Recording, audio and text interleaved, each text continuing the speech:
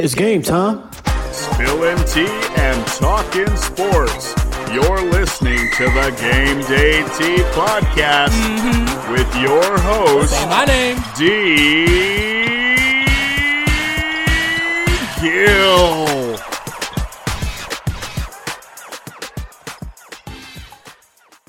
Hello. It is D. Gill here. Yes, it is the final Tuesday of February, Black History Month in the year 2022. And you know, I could not let this month go by without me shedding some light on some of the just athletes that inspired me and their stories in Black history. And as far as going with like LGBTQ sports and what they mean to our community.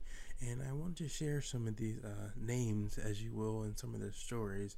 And I have one young lady that recently did a darn thing that is has not identified as LGBTQ, but I would not do her justice without mentioning her name.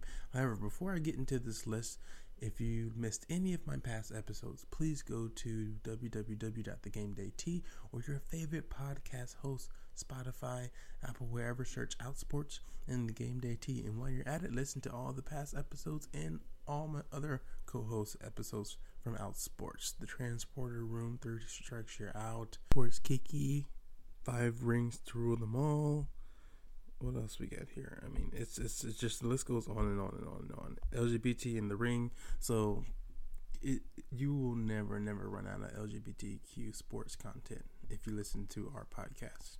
Anyways, today, like I said, celebrating the stories of Black history in LGBTQ sports. First, I want to start off with Jason Collins.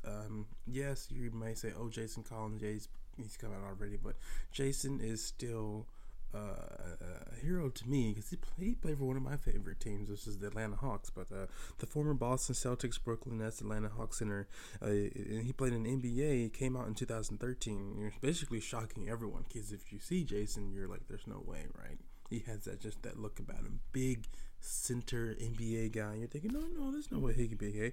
Well, he was the first openly gay athlete to come out in the 4 pro major U.S. sports. And now he's a huge LGBTQ sports advocate for athletes everywhere. And it's you can't basically type in an article. You can't type in LGBTQ sports advocate and not see his picture pop up. So Jason, you are doing a darn thing, sir. Next we have Fallon Fox. So Fallon, when she first came out, it was an uproar.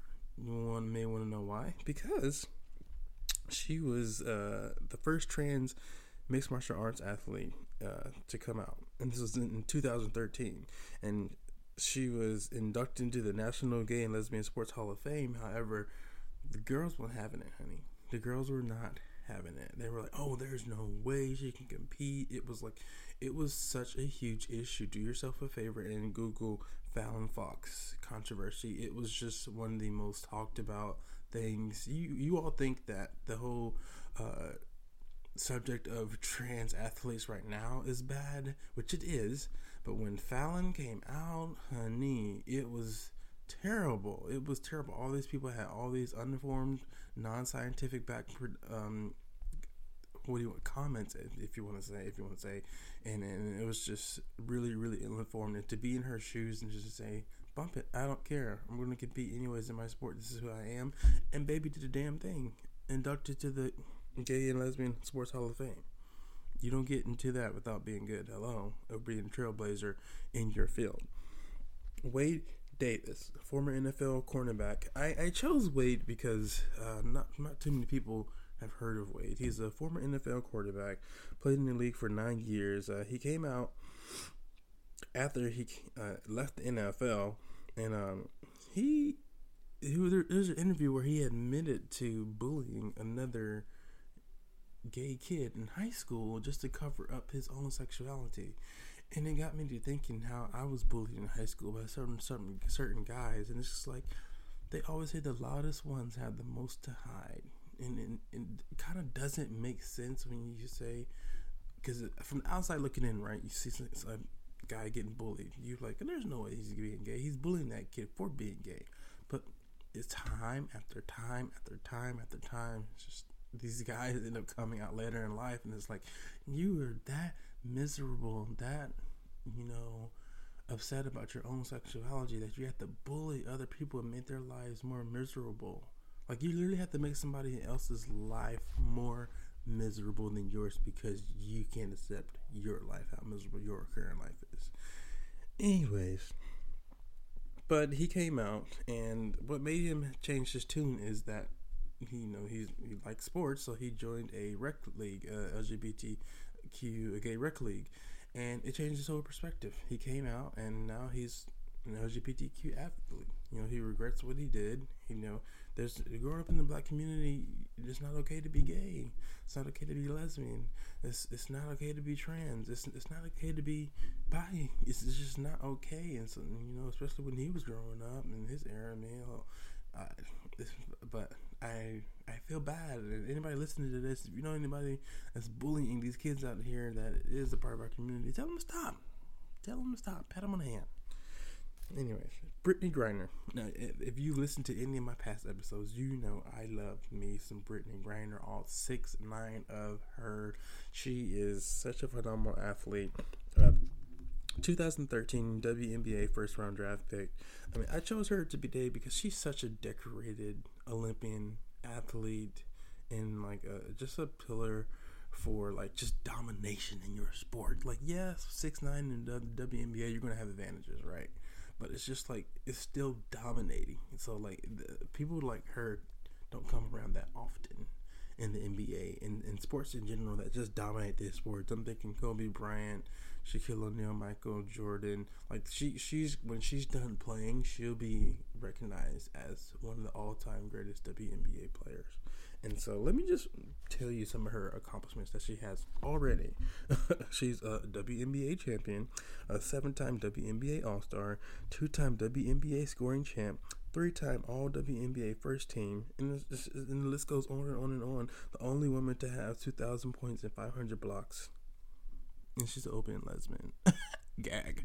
I love it when the members of the LGBTQ community just dominate their sport, because it shows a lot of people that think we shouldn't be playing because of our sexuality that not only can we play, we actually are pretty damn good. And I got to give a shout out to my other girls that are playing in the NBA, or that have played in the NBA, that I just totally adore right now. It's Angel McCoughtry, played a long time for the Atlanta Dream. Ty Young, y'all probably seen her on Love and Hip Hop with her wife Mimi Faust, and Candace Parker. All out and proud who they are in the LGBTQ community, and I just love their personalities. It's just, they just make me smile every time I see them. I follow them on Instagram.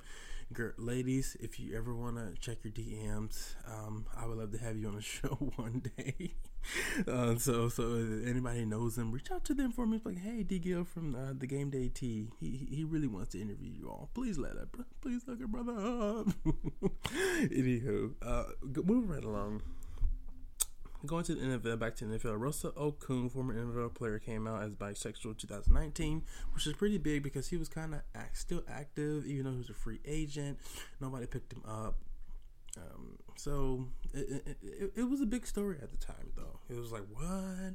This football player is he's still active and he's out?